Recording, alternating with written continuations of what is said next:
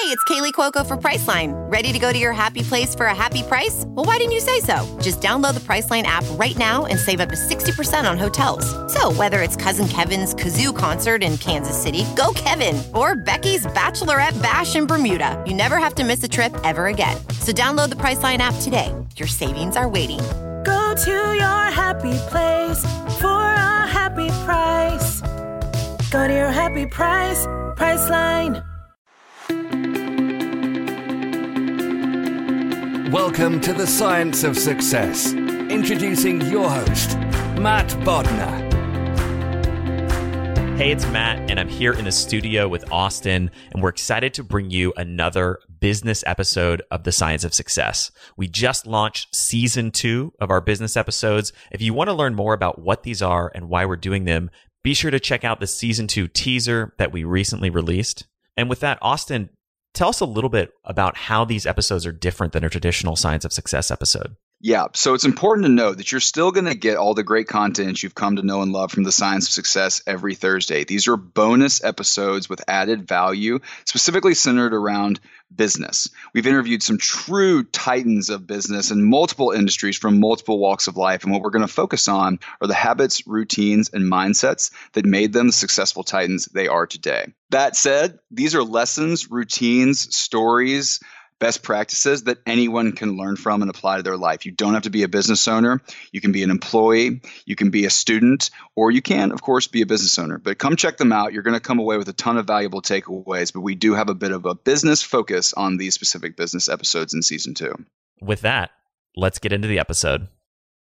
Welcome to The Science of Success, the #1 evidence-based growth podcast on the internet, with more than 5 million downloads and listeners in over 100 countries. In this episode, we're joined by Guy Kawasaki for a casual discussion, what we're calling a Fireside Chat, where we touch on life, business, success, and many stories from the trenches of building companies. Are you a fan of the show, and have you been enjoying the content that we put together for you? If you have, I would love it if you signed up for our email list.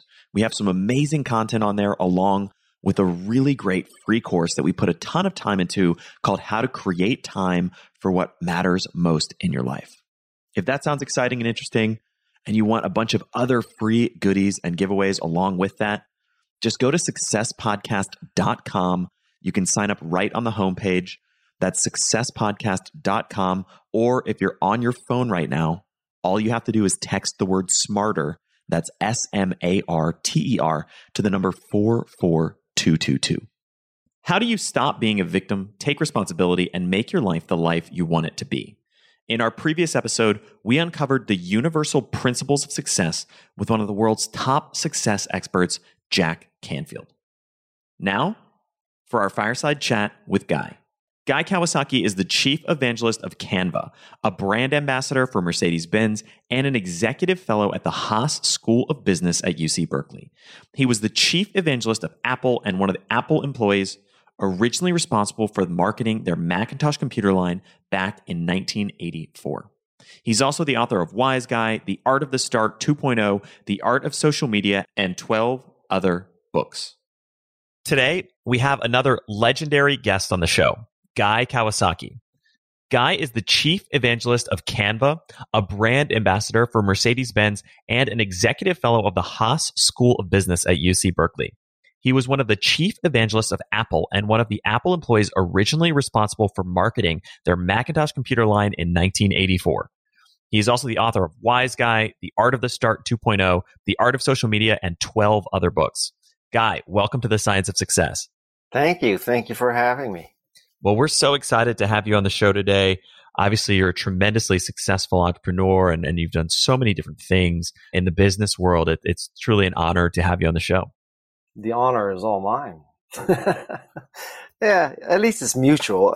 How's that? The funny thing is, I know one of the new projects that you've kicked off is that you recently launched a podcast of yourself. Funny enough, I don't know I don't know if you went back and looked at some of the archives of previous guests we've had, but we actually have a common guest already, Phil Zimbardo. Oh, really? Oh, cool. Yeah, that's right. Such an interesting guy. And I mean, truly one of the luminaries of psychology and such an important foundational piece of psychology research that really transformed. I have him I also have Steven Pinker now scheduled. Oh, that's awesome. Yeah, but wait, it gets better. So this Thursday, I'm interviewing Andrew Yang. Oh, that's amazing. And you've had some incredible people on the show. I mean, you have, 7 or 8 episodes now? Not even. I have like 5. Since you're into psychology, you'll also know tonight's guest. Tonight's guest is Bob Cialdini. Oh, of course. Yeah, he's a previous guest on the show as well. Oh, so there are 2. Yeah. Nice. And we'll probably have some more. I know, one of the things actually that I think really, this might be incorrect, but it seems like really motivated you to create your podcast. And I've seen you talk about this and TED Talks and write about this in some of your work, is one of the things I really respect and enjoy about a lot of your thinking around business is that many of the things that you talk about and share around starting companies and entrepreneurship are really about a lot of these things like growth mindset and grit and all of these, what I'll call soft skills, or things that a lot of business literature, a lot of business speakers and thinkers never even mention or touch on or bring into the conversation. Well, I have a theory why that's true. It's because so many of these thinkers, speakers, podcasters, they come at it from, they are thinkers, speakers, podcasters, and gurus. They're not doers. So my direction is, I'm a doer who has a podcast as opposed to a podcaster who's interviewing doers. So it's a very different orientation. So when a podcaster or a guru says, well, you need to have vision and passion, and everybody writes that down, that's kind of like a duhism, right? Like, oh, thank you, God, for telling me I need vision and passion. I thought I needed other things. And so I think a lot of this stuff is just total bullshit. After you write it down, if a week later, you go back and you say, well, okay, so now what? The nature of my writing and my information, and hopefully my podcast, is not you need vision and passion. It's more like, well, you need 10 slides, and you need to be able to give those 10 slides in 20 minutes, and your smallest font is 30 points. Now that is actionable. I really like that. That's a 10, 20, 30, 10 slides, 20 minutes, 30-point font. There's no BS there, right? You're either 10, 20, 30 or you're not. It's not about, oh yeah. No entrepreneur ever said, I'm not passionate. I don't believe. I don't work hard. Everybody says that. It's meaningless. I totally agree. There's so many platitudes out there in the business world and all the content that we see.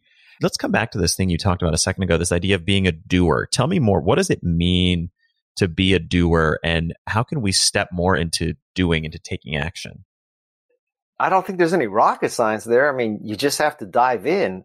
You have to start companies. You have to ship products. I think that's one of the fundamental flaws of most venture capitalists. And most venture capitalists are not or have not done. So, many young people ask me, so how do I become a venture capitalist? How do I join that career? And the answer is you should be a venture capitalist as the last job before you die, as opposed to the first job.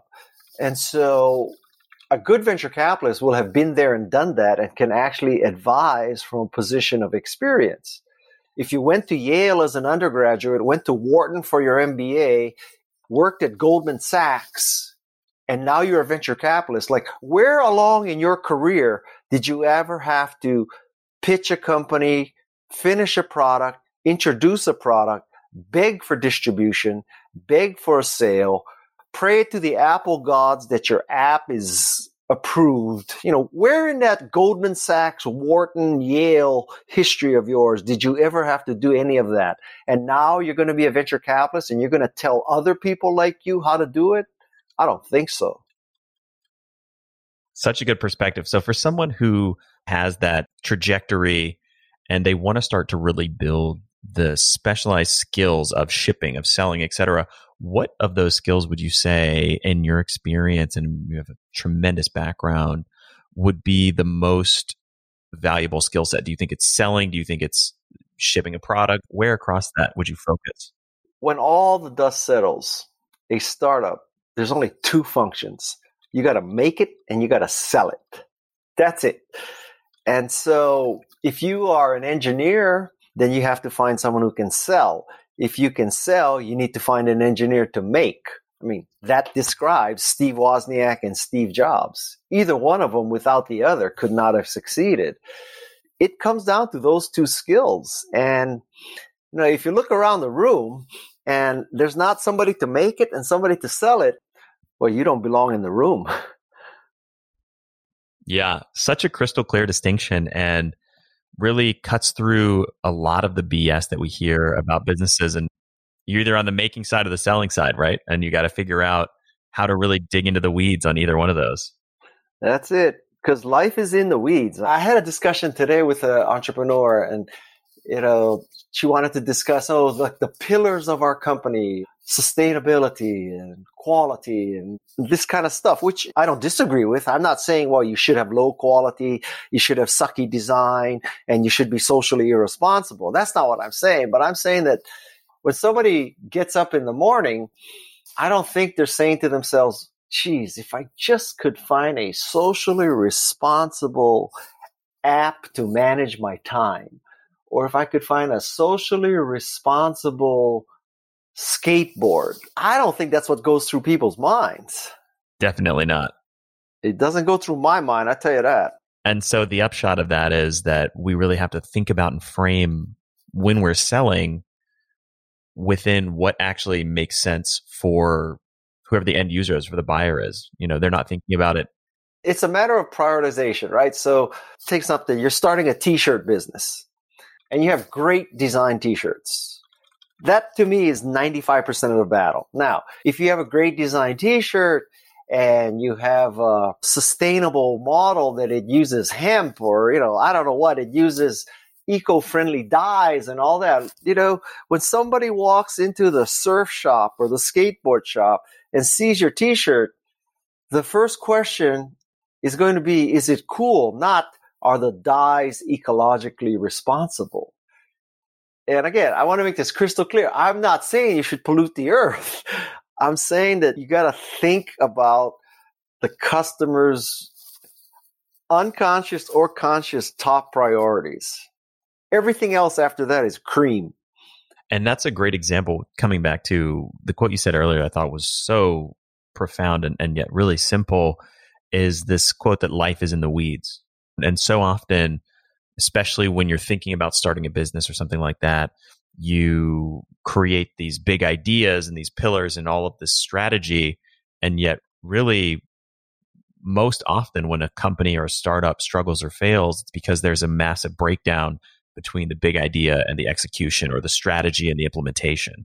I'm about to publish the interview with Steve Wozniak of Apple for my podcast. And from the outside looking in 2020, you could say, wow, the founders of Apple had a vision where they're going to have a personal computer that empowers people, and then there'll be a handheld device, there'll be a phone, there'll be a music player, there'll be a tablet, there'll be a retail distribution, there'll be an app store. And so they had this vision of how they're going to grow the company and achieve worldwide domination. Well, nothing could be further than the truth. I mean, Woz, fell in love with making computers. HP rejected the idea 5 times. And he went to the homebrew computing company, and they loved all the fact that you could now do something with a computer. You didn't have to work for NASA. And so the first order was something like $50,000 for Apple Ones. I mean, that's the nature. Now, 25 years later, you can reinvent history, especially if you're Apple, and you can say, yeah, we always had this idea for, this total ecosystem and all that. God bless you. You can reinterpret history.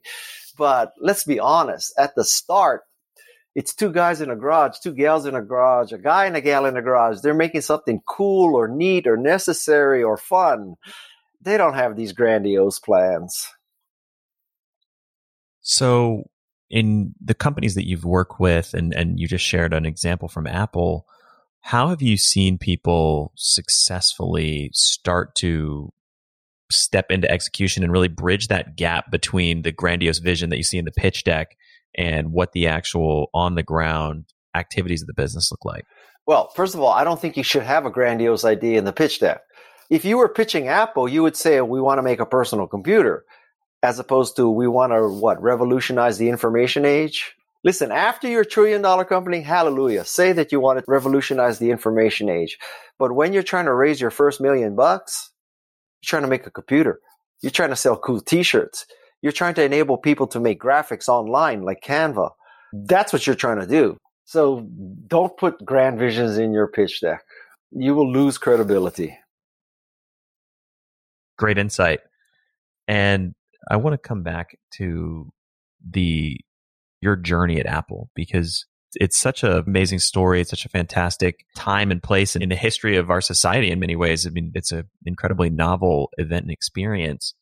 For you personally, what was the inflection point in your career that you went from being average guy to Guy Kawasaki? First of all, I hardly put myself into the category I think you just put me in. In my estimation, the people who are that lofty are maybe Walt Disney, Steve Jobs, Thomas Edison, Elon Musk.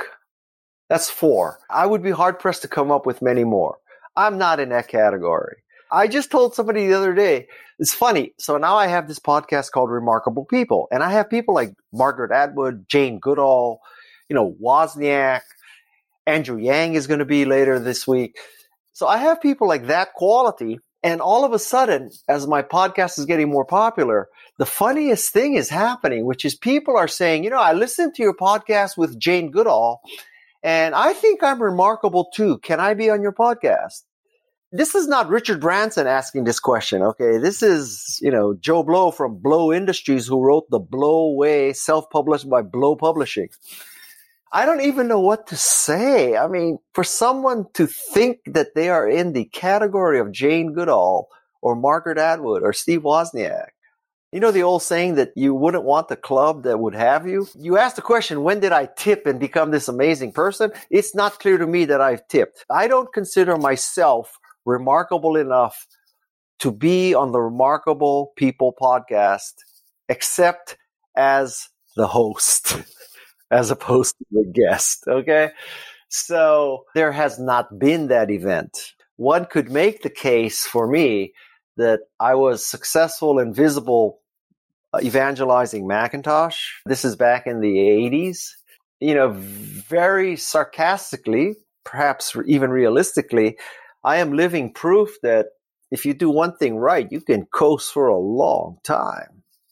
That's a great perspective. And I mean, you've obviously done, in many ways, you did a tremendous job of leveraging your experience at Apple and taking that to a much larger stage. How did you, even especially after you left Apple, how did you think about the transition from that, and how did you capitalize on your experience there to be a springboard? You might not want to actually publish this podcast after I tell you all these things. Oh, we want the nitty gritty stuff. Well, okay, so I will tell you the nitty gritty. There was never a grand plan. It's not like I had this, architecture and vision for my career that said, okay, so you're going to start off in Hawaii. You're going to get into Stanford. From Stanford, you're going to meet somebody. And because of nepotism, he's going to give you a job at Apple, not because you're qualified. Oh, and by the way, before you join Apple, because of nepotism, you're going to spend a time in law school where you drop out. And then you're going to go get an MBA. And while you're getting an MBA, you're going to work for a jewelry manufacturer schlepping gold and diamonds. And that's going to prepare you for your Apple evangelism career. That's a major disconnect right there. And then now that you're in Apple, you're going to leverage your visibility at Apple as an evangelist to become a tech entrepreneur. And once you become a tech entrepreneur, then you're going to become a writer and a speaker. And then you're going to go back and try to become a venture capitalist. And then you're going to do some more tech entrepreneurship. And then you're going to do more writing and speaking. And then some people from Sydney, Australia are going to reach out to you out of the blue because they saw you using their product. And they're going to ask you to join Canva. And because you're omniscient and omnipotent, you knew that Canva would be a success. And today Canva is, one of 2 or 3 Australian unicorns. And so you knew that was going to happen, so you picked Canva. If you want to believe that's the trajectory of my life, God bless you. But the truth is, I just fell in love with stuff along the way. I fell in love with Macintosh. I was desperate for spending cash when I was at UCLA. So I started counting gold and diamonds. And then nepotism, I got hired at Apple. And I fell in love with the database, and I got pissed off at Apple. So I left Apple to start a database company. And then I fell in love with social media. And along the way, I got frustrated. So I wrote a book that was cathartic. Then these people reached out to me via Twitter about Canva. And then I wrote a book called Wise Guy. And in my interviews with Wise Guy, where I was the interviewee as opposed to the interviewer, I talked to many people who ran business podcasts. And I said, so, what's your model? And he said, well, my model is I sell 6 ads per podcast, 2 in the front, 2 in the middle, 2 in behind. And I said, okay, so how much do you make per ad? And he said, well, the one at the beginning, 15 to 20, the one in the middle, 10 to 15, the one at the end, 5. So I'm doing the math. I said, okay, so there's 15 and 15, 10 and 10, 5 and 5. We're talking 40, 50 grand. I said, so you're telling me you're making 50 grand per episode times 52 episodes. You're doing $2.5 million a year. And they said, well, yeah, kind of. And I said, why am I writing books? I should be a podcaster. God bless you. I hope you get that kind of numbers too. And I don't have those kind of numbers yet in podcasting. I don't have any revenue from podcasting yet. But so I'm trying to tell you that I fell in love because I love the medium. Unlike a book, you work on a book for a year, it takes another year to get it published. 2 years later, you have something that's static. You get one advance. If you're really lucky, you might get more than the advance, but most likely you only get the advance. And so for 2 years, you work and you get your advance. Well, with podcasting, you can sell advertising 52 times a year, every year. Like 2 years ago, would I have written a book that included an interview with Andrew Yang? I don't think so. Who was Andrew Yang 2 years ago? But with podcasting, I'm going to interview him on Thursday. The podcast will be out next Tuesday. What can you turn around that fast? So I'm giving you this 15-minute explanation of why there was no plan to my career. I just fell in love with stuff and did it. Well, I think that's a really important lesson, right? And many people think that there's a grand plan or there's a narrative, but the truth is, and Steve Jobs said this in his famous commencement speech, that the dots only make sense in reverse, right? And you can only connect them looking back. The lesson of that is fall in love with things and pursue them and find what's interesting to you and spend time on it. Yeah, but to be fair, the career strategy of get lucky is not exactly too useful. I think in Silicon Valley, the way we work is we throw a lot of stuff up against the wall and a few of them stick. Then we go up to the wall and we paint the bullseye around that, and we declare victory. We say, I hit the bullseye. You can always hit the bullseye if you paint the bullseye after you see what's stuck in the wall. And so, listen, when Canva has a liquidity event, knock on wood, it'll be highly successful, and I'll make a boatload of money. I'm going to retroactively tell the story that I knew Canva would be successful. I knew it. I knew the team was good. I knew the market was good. I knew the technology was good. The truth is they reached out to me and I got lucky. Do you think that people can manufacture their own luck? Depends how you define the word manufacture. So let's take the case of Canva. So lots of factors happened there. One is my social media person was using Canva. Thank God I had a social media person who knew what she was doing, who had the good sense and judgment and taste to use Canva. What do you call that? You call that luck or skill in having a good social media person, recognizing talent. And then I had to be open enough where if you use the traditional test, you'd say, well, is this a proven team? The Canva team 6 years ago, not proven. Was it a proven market? No. Was there proven technology? No. Were there a huge competitor that could scare the crap out of you? Yes, Adobe. So if you look at all of those things, you would have said there's no way you should do Canva. And yet here we are. So I think as I get older, I've come to the belief that it's better to be lucky than smart. Very interesting. And the flip side of that, though, is that Canva didn't reach out to me and ask me to be their chief brand evangelist. Through serendipity, through hard work, through random chance, through a combination of all of those things, you built a platform over time that made you an attractive candidate for that. Yes, that is true. But I don't want you to think that 20 or 30 years I sat down and I said, I have to make myself into a brand and be visible so that opportunities will find me. Maybe some people are that cogent and smart, but not me. I just did what I had to do to make a living and enjoy myself. I think there's some really interesting lessons that come out of that. And it's a great perspective, and it's contra to a lot of what you hear people talking about and sharing. One of the dangers, I will tell you, about listening to a podcast like this with a person like me, but really any podcast with any person, is it's very tricky to understand the difference between a good story and the truth and probability and whatever, right? So to give you a very cogent choice that many entrepreneurs have to pick, there's sort of two streams of thought, right? So one is you're quick to fail, you pivot fast. The other theory is you believe and you gut it out. People tell you, it'll never work, it can't be done, but you believed and you stuck it out. Or you tried this, it didn't work, you pivoted quickly. Now, those two things are 180 degrees apart. Which one is the right way? Well, it depends on which story you heard, right? And so it's very difficult to do anything scientific where you're controlling all the variables and testing a hypothesis. So equal team, equal technology, equal market, equal everything. One team pivots, one team sticks it out. Let's see what happens. You cannot conduct that experiment. And so I just caution listeners of this podcast, and really any podcast, is don't believe that a good story is necessarily scientifically sound. On the other hand, every once in a while, there is a black swan. There is a unicorn.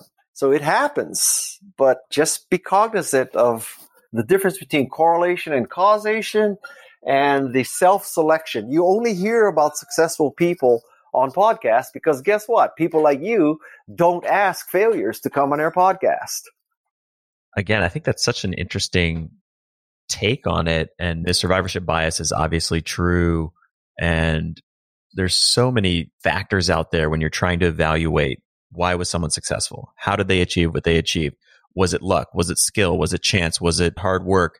I mean, in many ways, all of these questions and thoughts have formed the foundation for this podcast. And that's why we embarked on the journey and tried to figure out, if we look across a wide array of phenomena, everything from athletics to neuroscience to psychology to business, can we pull out some commonalities? Can we find a few threads that in some ways, even in hindsight, connect the dots? Is science a perfect guide? Certainly not. I try to sort of get the ground as firm as I can get it to take another step and then figure out where the next step is going to go from there.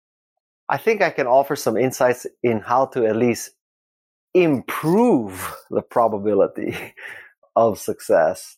I think that one of the richest veins for successful tech companies is a guy, a gal, two guys, two gals, a guy and a gal who are making the product that they want to use without any indication that it's any more than those people who want to use it.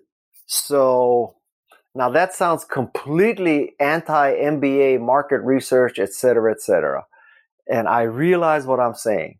But I think if you look at history, that's one of the richest veins, that two people created something they wanted to use and come to find out they weren't the only two people. You could make the case that that describes Apple. That is very different from, well, let's read the latest edition of Wired, and Wired says, the Internet of Things will be big, so let's go make an Internet of Things company. I also think that in terms of hiring people and finding people, the common wisdom is you look for people with the relevant work experience and the relevant educational degree. I would make the case that if you do that, you're going to shut yourself off from some of the most talented people in the world who, on paper, don't have a PhD from Yale or Carnegie Mellon or Stanford, haven't worked in the industry, aren't so-called proven. I think you look for people who get it, and love it and want to dent the universe and want to change history and want to create a device they want to use, that should be at least a third quality. And if you were to ask me, well, stack rank the qualities, let's call that quality in general sort of passion or love of what you do. I would rank that above education and work experience. Both of those are great pieces of advice. And obviously you have come from the trenches of many Silicon Valley startups and seen what has really worked, what hasn't worked. I'm curious, do you think that, for example, the two founders or handful of founders building something for themselves, do you think that there's almost a selection bias inherent in that model, in the sense that like a number of massively successful companies have followed that, but maybe the proportion of companies that pursue that succeed might actually be lower than the companies that, let's say, are the cold capitalist MBAs that go after whatever the hot new market segment is? If I had the bandwidth, you could probably test that theory. I don't know the answer to that theory. This gets back to what I said a few minutes ago. So if you look at Silicon Valley, or you say, well, two guys started Apple, two guys started Google, two guys started Yahoo. We're seeing a pattern here. Not that it's two men, because I wish that weren't true. I wish I could cite, as many examples of two women starting. It's not the gender necessarily as much as it's two people, one maker, one seller, creating the product they want to use. They were an unproven team in an unproven market with an unproven technology. Besides that, it was guaranteed that they would succeed. And that's the richest vein, I think. I'm not saying it's 100% vein, but I think for entrepreneurship, it's all about increasing the probability. I'm not suggesting you just randomly drill a hole wherever you can.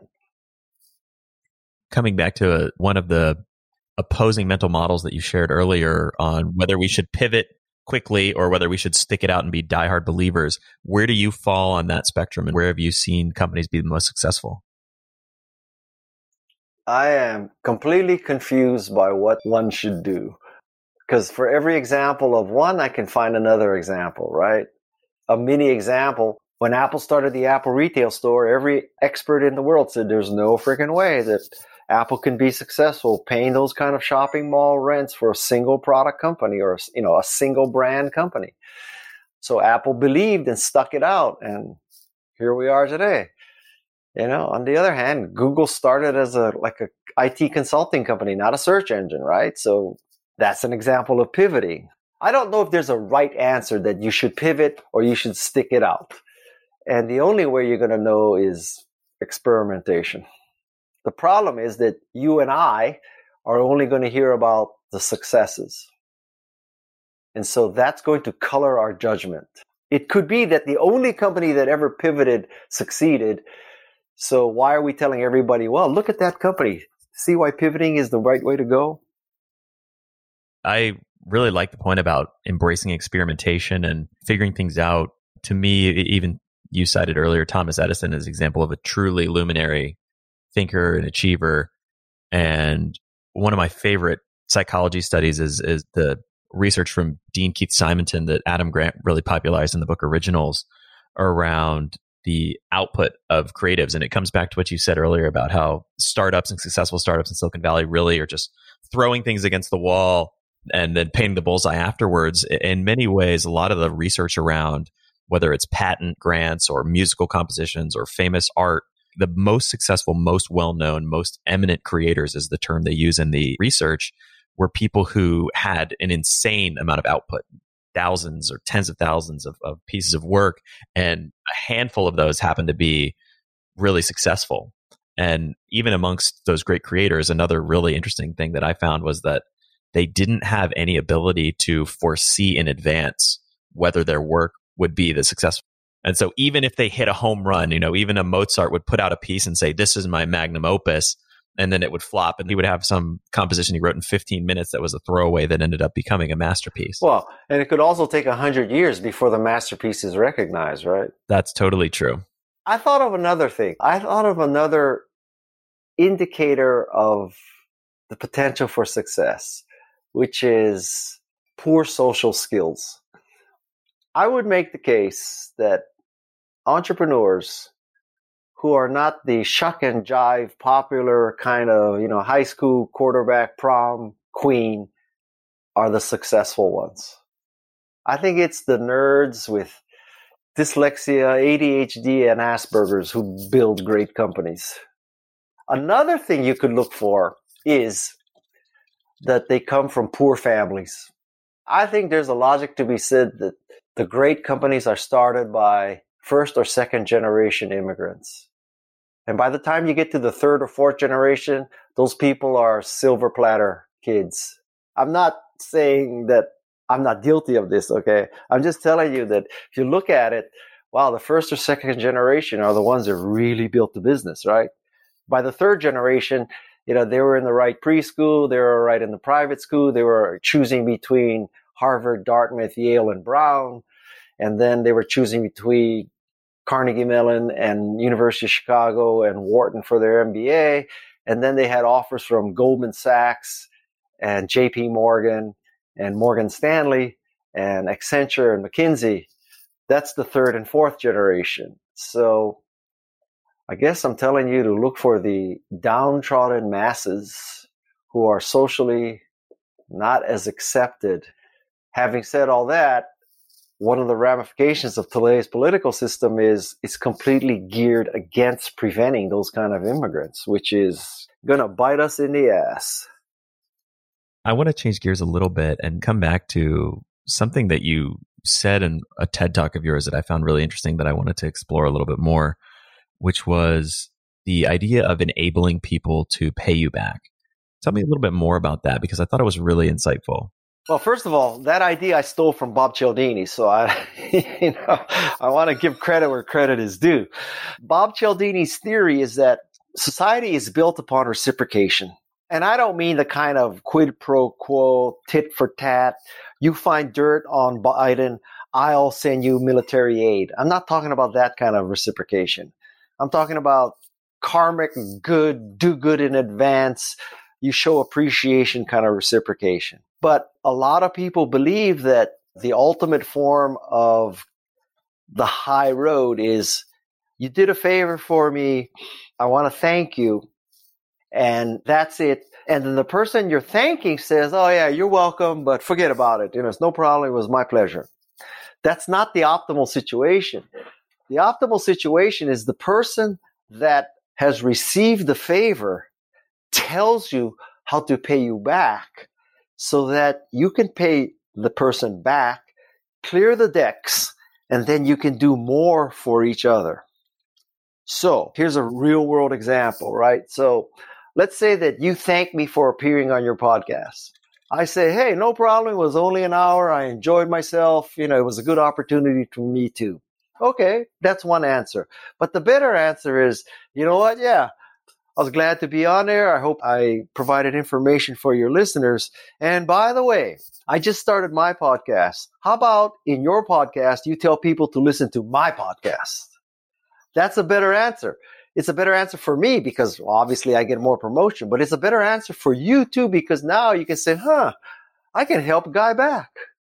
And then the next time you contact me, I'll say, that guy reciprocated. I should help him again. I love that. Yeah. It's starting off a positive chain of reciprocal helping each other. It reminds me of, I don't know if you've ever heard of kidney chains, or when people go to a coffee shop and they buy the coffee for the person in front of them. And that is similar, creates kind of a chain of positive sentiment and paying it forward essentially. I like that theory. I think it's a very cute story, but that's not exactly what I'm saying. I'm saying that when somebody does something for you, it's okay for you to tell them how to pay you back. You are doing them a favor. That's different than, I buy coffee for the next person in the Starbucks line. Yeah, I totally get what you're saying. I think that's a great perspective. In many ways, I feel like in our society, it's so hard to ask, right? To ask for a favor, to ask for something. There's almost a little bit of a social taboo against doing that. How have you pushed yourself through that or made it so, been able to get yourself to ask for something when the social convention prevents you from doing that?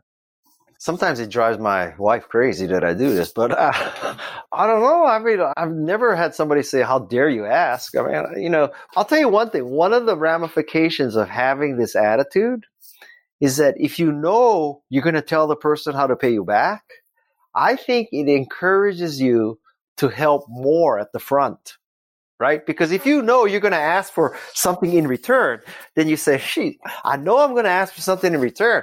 I better really deliver now." So maybe it's an upward spiral. It makes everything better. You do more, you get more. Let's paint the other position, right? So let's say that you never listened to this podcast. It's never occurred to you to tell people how to pay you back. You're sitting there and you're kind of a zero-sum game, closed mindset, a non-growth mindset. So you think, why should I do this asshole a favor? I mean, I'm never going to get anything back. It's never going to help me. Or you can say, I'm going to ask him to help me. So I should do something really great for him so he does something really great for me. I mean, you could say I'm being manipulative and all that, but I don't know. I mean, I've developed a lot of close relationships because of that attitude, I have to tell you.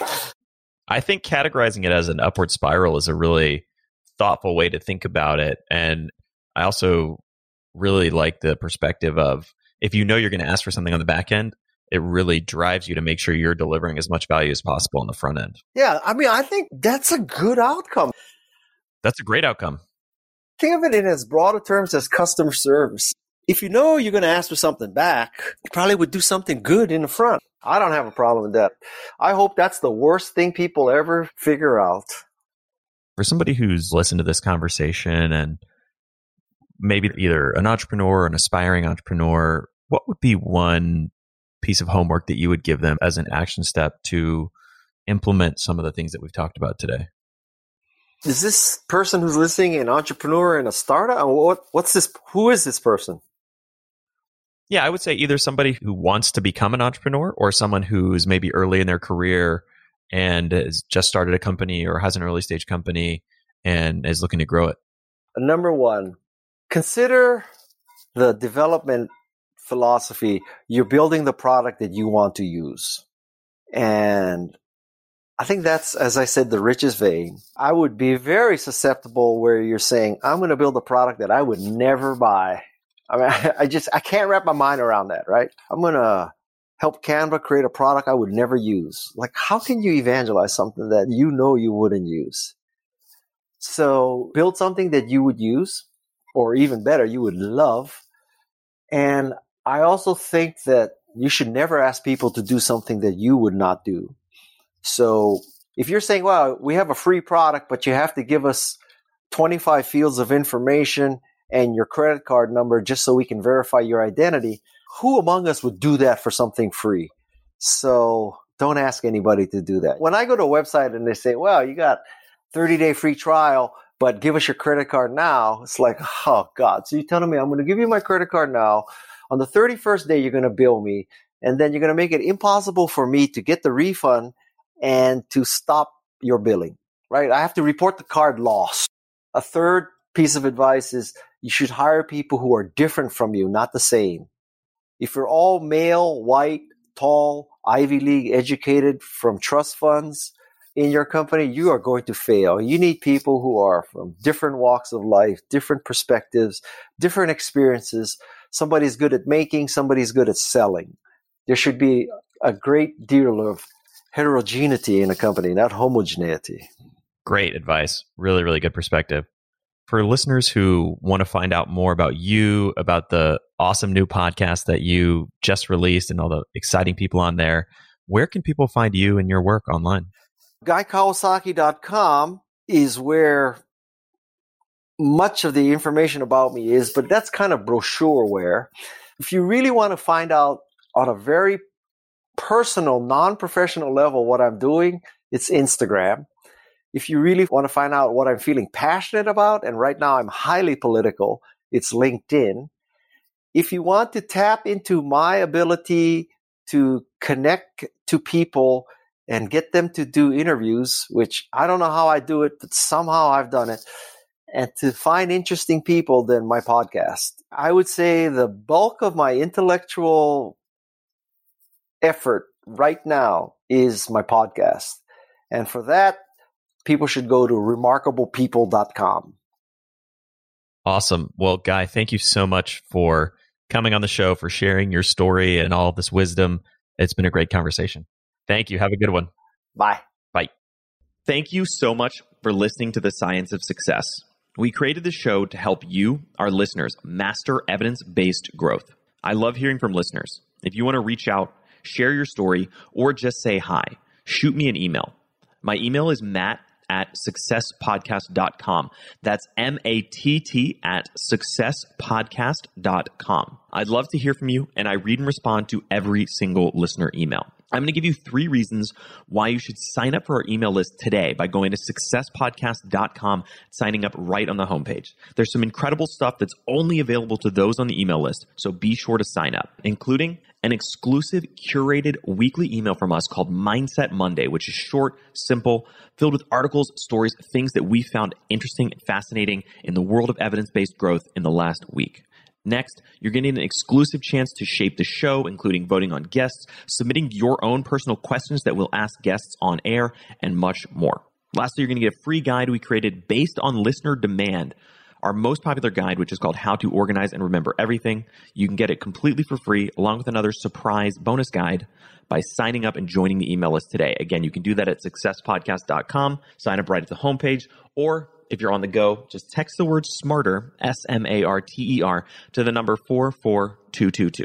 Remember, the greatest compliment you can give us is a referral to a friend, either live or online. If you enjoyed this episode, please leave us an awesome review and subscribe on iTunes, because that helps boost the algorithm, that helps us move up the iTunes rankings and helps more people discover the science of success. Don't forget, if you want to get all the incredible information we talk about in the show, links, transcripts, everything we discuss, and much more, be sure to check out our show notes. You can get those at successpodcast.com.